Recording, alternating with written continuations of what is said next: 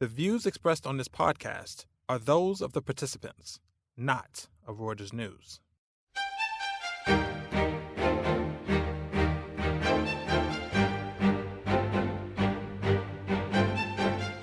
Welcome to The Exchange. I'm Anthony Curry with Reuters Breaking Views in New York. Water security is one of the most important issues facing the planet. By 2050, almost 6 billion people could be facing either scarcity or flooding, according to a report by the United Nations this week. Solving these issues, though, won't come cheap. Some $12 trillion of investment is needed by 2030 to ensure most people and businesses will have sustainable supplies of usable water. With World Water Week upon us this week, I spoke to Kate Lamb, Head of Water for CDP, a climate non-profit working with investors and companies. She and I discussed the challenges ahead and what's being done to speed up the flow of change. Kate, thanks very much for coming on this show. My pleasure. So, Kate, most people know CDP for what it was started for, so carbon disclosure. Water, though, has become a very big part of what CDP does. And you act mostly on behalf of investors. Can you just give us a brief outline of where CDP plays in the water space before we jump into talking about World Water Day itself? Certainly. CDP developed our water security programme as a reflection of the need to drive some further significant strategic change within the markets themselves. While there are a number of amazing NGOs operating within the river basins and catchments and countries where action is fundamentally needed in order to protect this precious resource, it was recognised that some strategic shifts would be needed within the capital markets if we were to really transform our approach to water management in general, and that's where CDP steps in. So where do you see, how would you characterise the problems that water faces in, as you were saying, the capital markets? But how do you quantify that in a number? Well, luckily, just this week, a recent analysis was published by the OECD, which provides a sort of a partial estimate of the scale of the current global economic losses related to the situation that we're facing. And I can spout off a few of those numbers for you now, but we have $260 billion per year from inadequate water supply and sanitation.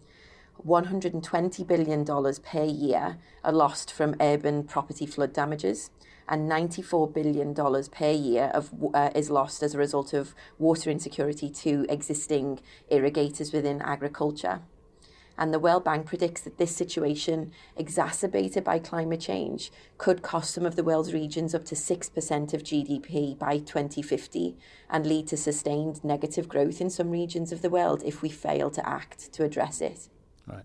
Now, of course, that also comes on the back of some pretty steep increases in population by 2050, which I know is how a lot of NGOs often put that. And that population could grow to, 9-10 billion on the planet by then. Is that correct? Yes. And, it's a growing population and increasing economic activity coupled with declining water quality in many regions has ultimately resulted in increased competition for water in both the public and the private sectors. While the term water scarcity is frequently heard, we're really more specifically experiencing greater competition for water. It's important to remember it is a finite resource for which there really is no alternative. While we have multiple different sources of energy, solar, wind, nuclear, biomass, coal, if you're into that, oil and natural gas, of course, as well, there really is only one source of water, and it is finite. And of course, our demand for that water is closely linked to economic growth. As we grow wealthier, the more fresh water we require to supply cities, power plants, factories, and of course the production of high protein foods such as dairy, meat and fish. Did you know, Anthony, that during the 20th century, while population grew by a factor of 4, fresh water withdrawals grew by a factor of 9. So if we take these past patterns into account and look forward, the outlook, unfortunately, for 2030 is pretty stark.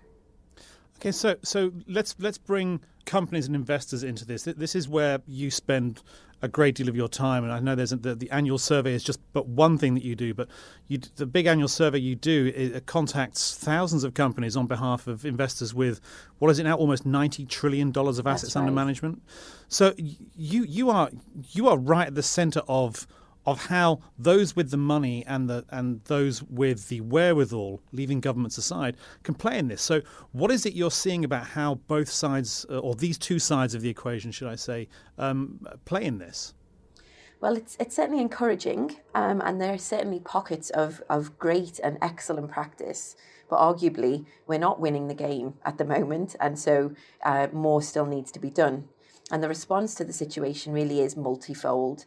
A large and growing number of the companies that engage with CDP are recognising that the real value of water resides not in the price that they pay for it, because really that's just like, it's merely noise on a profit and loss sheet, if I'm being completely honest. But instead, the real value of water resides in business continuity, securing your legal or your social license to operate, and of course, brand value and trust in that brand. And the situation of worsening water security really does, for many of these companies, and they're recognising this, it presents an urgent and strategic threat to their ability to do business both today and in the future. And excitingly, you've mentioned the large number of institutional investors whose on behalf we operate. They've also woken up to this risk and are taking steps to begin to understand what the implications of this are for their investment decisions. Despite all of this, however, and despite this translating into greater levels of awareness, it is, in my opinion, not necessarily yet translating into genuine transformational action. Most of these stakeholders assume that incremental change, so a little more of what they were doing already, a little faster and perhaps a little more inclusively, will suffice.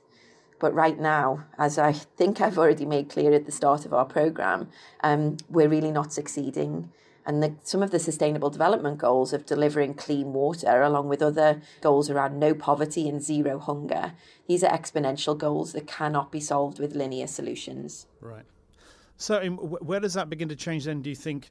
Let's just stick with the companies here. I mean, is it about which parts of the company are involved and who they report to? So, how often are boards involved? How often do people involved in water sustainability report directly to the CEO or the chairman, for example? I mean, do you see that impacting how progress is being made slowly or quickly? Yes, absolutely. The strategic ownership of water within companies is a factor that we focus on very, very strongly, with the objective ultimately of ensuring that the strategic value of the resource is recognised, and somebody on the board is ultimately accountable for ensuring that the business growth strategies and development plans take into account the implications of the business activities on this precious resource. We've seen just this week, I think it was this week and perhaps last week, analysis from CDP looking at our climate change data, where there was a large number of companies reporting that they had board level oversight of this issue, for example. However, too few remuneration packages were actually tied to performance on climate change. And this is something that we're going to be looking at a little bit more closely within the water space as well as the programme progresses over the next year or so. Because clearly having accountability and oversight at the board is one thing, having an owner at the board is one thing, having their remuneration tied to improvements in performance over time on this issue will clearly drive more rapid change, in our opinion. Let's flip to the investor side then. How are they getting involved in that kind of issue? I think here about, obviously in America now, proxy season is beginning. Lots of votes are already beginning to happen. And we saw one a couple of weeks ago where on water specifically, where Tyson Foods investors were looking for more information, purely more information.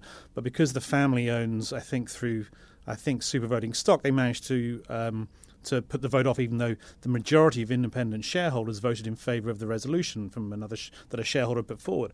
Do you see more of that happening, whether it's to look at how directors are involved, whether compensation packages cover sustainability in general? I mean, can investors and are investors already pushing for that rather than just pushing for information, which seems to have been what most have been doing for a while now, both in water and I think more obviously for many people in oil and gas? I think, as I said earlier, there are pockets of good practice, and there are certainly, the Tyson Foods, while it perhaps didn't go far enough, and it was certainly disappointing that the proxy was in a sense, derailed. The demonstration of their interest in this issue for such a company is really positive and a reason to be optimistic. We would like to see the narrative shift from please be more transparent to translating into tangible actions that the companies can take. And I think if we look at the trajectory that the carbon narrative has taken in the last few years around the Aiming for A campaign, for example, then I'm optimistic about the same level of action being taken on water. And of course, the landscape for institutional investors itself is changing, right? The pressure on these companies to now publicly disclosing certain geographies, France being one under Article 173, to disclose the environmental impacts of their funds and the actions that they're taking to integrate these issues into their investment strategies is in itself a very, very powerful motivator that will, I believe, have a ripple effect throughout the market. Once the accountability of the institutional investors themselves is increased, that of course will slowly trickle through, or perhaps rapidly trickle through, to the companies themselves. And we're seeing this as well in a way that certain institutional investors are pushing very hard. So Norges Bank Investment Management is pushing for all manner of disclosure, including, I think, now starting to go after banks' lending books for more disclosure on all manner of things to do sustainability. And we've seen the big investment holdings of the likes of State Street and BlackRock getting very heavily involved, even though they are passive funds for the most part and really can't sell, which is, of course, the ultimate way to express disapproval. That's a relatively new shift, certainly from the passive funds.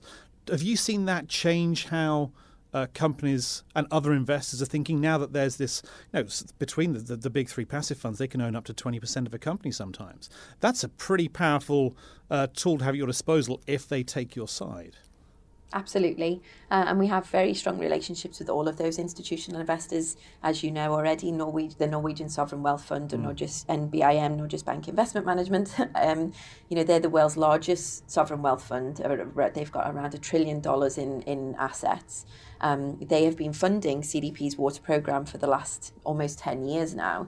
And they've just recently stated in a report that they want all 9,100 companies that the bank invests in to disclose environmental data to CDP.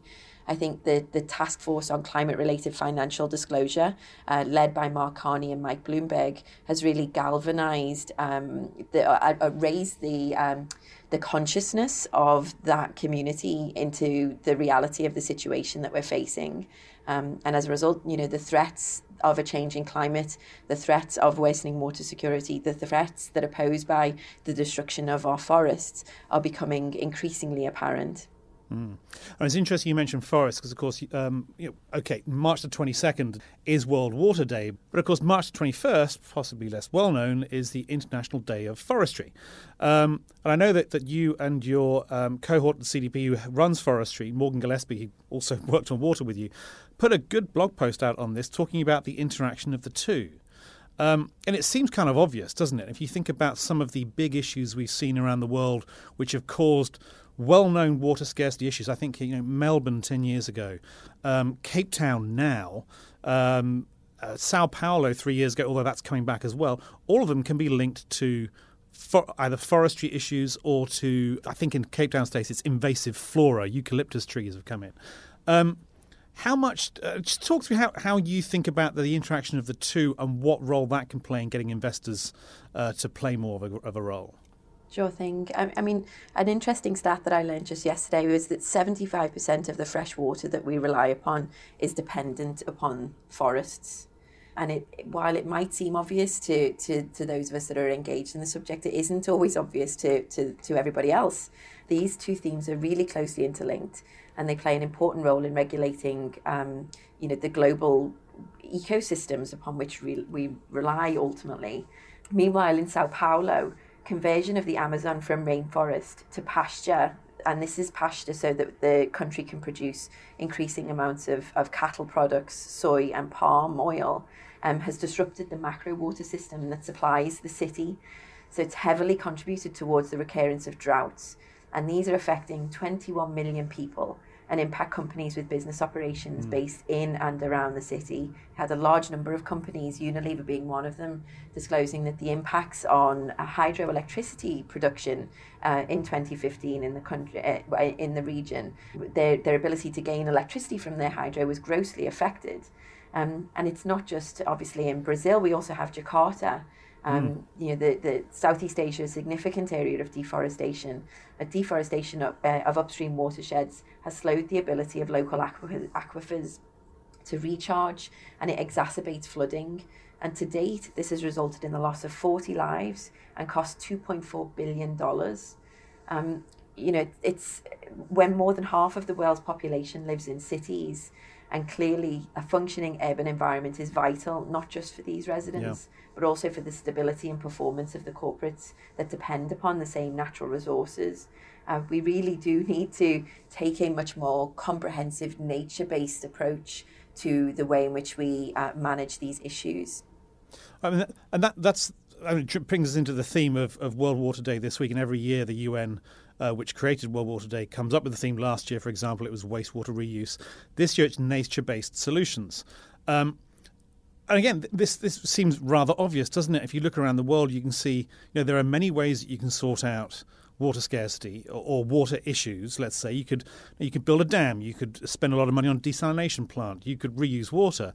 But from what I've read, this is when I was looking at Cape Town, you could spend far less sorting out the invasive flora that use up what I think at the moment is 3 months' worth of emergency water supplies for Cape Town, than you would have to spend creating water in any other way.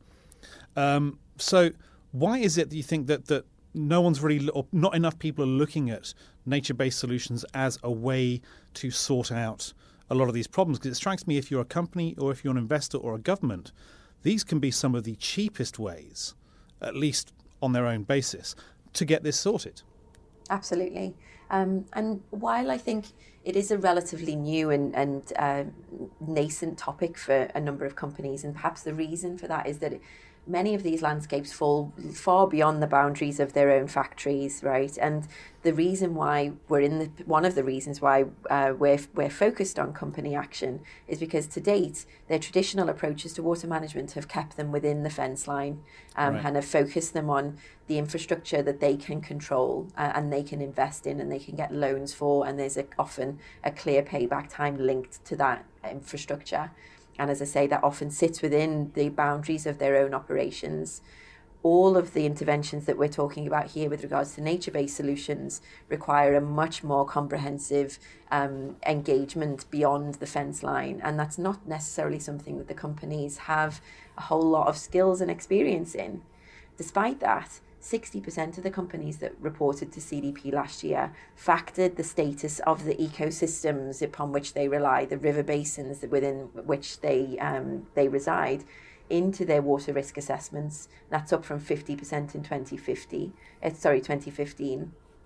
And so we are seeing the role of ecosystem services and the role of nature-based solutions as you said, a cheap and viable alternative to dealing with some of these issues. And there's a number of examples where this has been really successful. There's the Vina Concha y Toro, who are an organization in Chile, and they have committed to conserving 100% of its 3,200 hectares of native forest in response to water-related challenges. And in Japan, Suntory Beverage and Food Company has a target to expand the area of its natural water sanctuaries to 12,000 hectares by 2020. So it is a very, very viable alternative. It is very attractive. It has huge benefits for nature beyond our ability to conserve water resources. Of course, it has huge biodiversity benefits, not to mention health benefits for us, those of us that have to inhabit the areas. So I'm very excited by the call from the UN this week, and hope that we can play an important role in continuing to motivate companies to explore these avenues before they dive into the grey infrastructure that they are so used to. Yeah. And is that must also be an issue, right? Because it's not just let's deal with what we can within our own walls. It's also we are used to dealing with this by using engineering products and projects. So, going from that into okay, we can maybe do a rain garden on our roof, or we can, think about, some other ways of sorting out flooding or scarcity issues within our little area. But, often it doesn't require an engineering solution. It requires just much better planning as you were saying, on a far broader basis than they're used to. But they do know it's important. I mean, but also so do investors, right? And I want to get to the idea of stranded assets in a minute. But if you're an investor in any of these companies that may be facing water risk, there's also, and especially if you are a so-called ESG investor and getting very interested in showing you're doing a good job, investing in nature-based solutions ought to be an easy way to show to your investors and others that you're doing what should be considered to be a very good thing at pretty low costs with a possibly very good return. So it's almost also, investors could get involved in this. Okay, it's not quite investing in stocks. It may be through green bonds, through other parts of the organization, but there seems to be a correlation here that if they want to save or not lose money on the stocks they own which are facing water risk, getting involved in the sort of broader water projects could be much more useful for them. Absolutely. It's a surefire way in some respects to shore up the assets that are located in some of these more vulnerable locations. And CDP has been working for the last 2.5 years with the Climate Bonds Initiative, Ceres, WRI and AGWA to create a climate bond standard for water infrastructure investment. Now, the standard looks at grey and nature-based solutions, and it's the first such standard of its kind.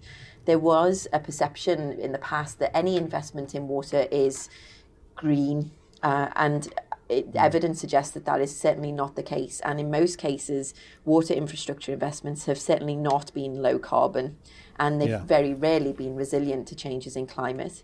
The standard that we've created now will enable, for the first time, both bond issuers and the banks themselves and investment institutions themselves to ensure that the projects that they are investing in to improve water security, in particular the nature-based solutions type of project, that they are both exploiting and conserving as much carbon as possible, but also that they are resilient to changes in climate that we're anticipating.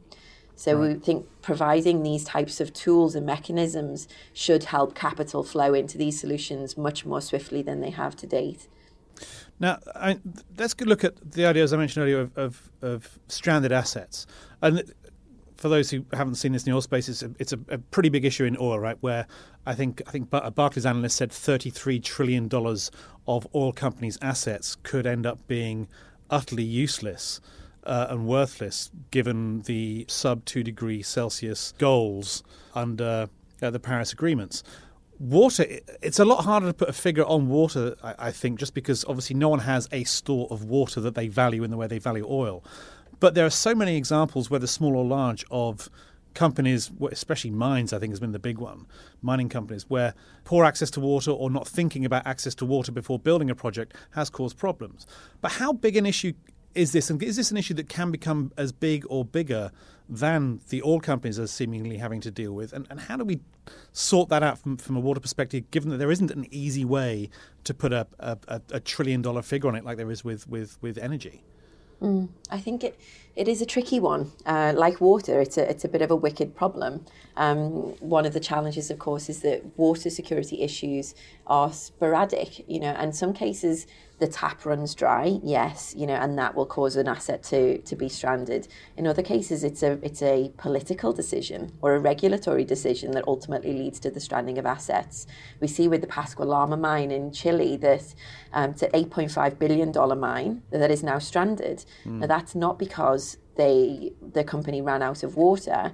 It's because of concerns from the local population that the company would pollute and contaminate the groundwater upon which the community relies. And they applied pressure onto the regulators, and the regulator withdrew the water abstraction license for the company. Now, had that company taken a slightly more proactive approach to engaging with regulators and the community before it broke ground to ensure it understood what some of their concerns would be and to provide confidence and comfort to those stakeholders that they were taking every measure to mitigate that risk, then perhaps they may not have found themselves in that situation. I personally think it is a much bigger issue than is currently appreciated. I undertook some research a few years ago and we'll be revisiting that this year to further explore where this is happening and how it might play out and what sectors are particularly exposed. We see regulatory changes in China right now where the government is closing down factories if the company is failing to meet its obligations from an environmental perspective. So I think regulation is one to watch and is really where the rubber hits the road on this issue. Okay, well, look, Kate, we should let you go in a second. Just one last thing. Over the next few months, what is it you would look for most from either companies, investors, or both to give you a sense that the fight to make sure that we have a water secure future is going the right way at a decent enough speed? Well, I'd like them to disclose to CDP, of course. We've just started our season of disclosure, and I think that being transparent on these issues, recognising and being transparent on some of the challenges that you have, and as well as the solutions that you're pursuing, is really a demonstration of leadership in this space, and we need to see more companies responding. In addition, I'd like to see the ambition of these actors be raised, recognising that actually we only have 12 years before we hit a supply-demand gap of 40%. 12 years, I'm sure you can remember, Anthony, what you were doing 12 years ago. I think I can at least, and how old I will be. So I know, yes, I can remember very well, unfortunately. Yeah. And how old will you be in 12 years' time? It's not a long time at all. And so as a result, we need to move away from incremental changes to something much more ambitious. I'd like to see breakthrough business models really coming through, moving away from taps and toilets, not moving away, but recognising that taps and toilets metering water treatment is only one part of the equation. The challenge around agriculture, I don't think we've thrown this stat out yet, but 70% of the world's freshwater withdrawals are for agriculture. And if we fail to address that issue, then we will fail in achieving our ambitions around water security, full stop. So what is happening? Where are the innovations within the agricultural supply chain? You know, the Impossible Burger is something that's incredibly exciting. The move towards plant-based ingredients and plant-based meals is something that is very, very encouraging indeed, and something that we hope to be exploring further. And when it comes to investors, I think we ultimately need to see more capital flowing towards those companies that are doing really well. Yes, there's an increased awareness that needs to happen. We now need to start seeing that capital flow. And an interesting example that's come out recently is Danone in their annual reports this year reported that they had approached 12 of the leading banks and have secured a lower cost of capital based on them achieving two objectives in the year. One is a B Corp certification for parts of their business, and the other is a really great sustainability rating from Sustainalytics and Vigeo Eiris. That's the type of innovation that I think we need to see that will truly galvanise action in this space. Excellent. Look, Kate Lamb, Head of Water at CDP, thanks so much for coming on. It's been a pleasure and very interesting. Thanks again. Thank you. That's all for this week. The Exchange is produced by Ben Kellerman and Andrew D'Antonio. Please do subscribe to the show on iTunes, SoundCloud, or wherever you source your podcasts. And check us out every day at breakingviews.com. And do please tune in for the next edition.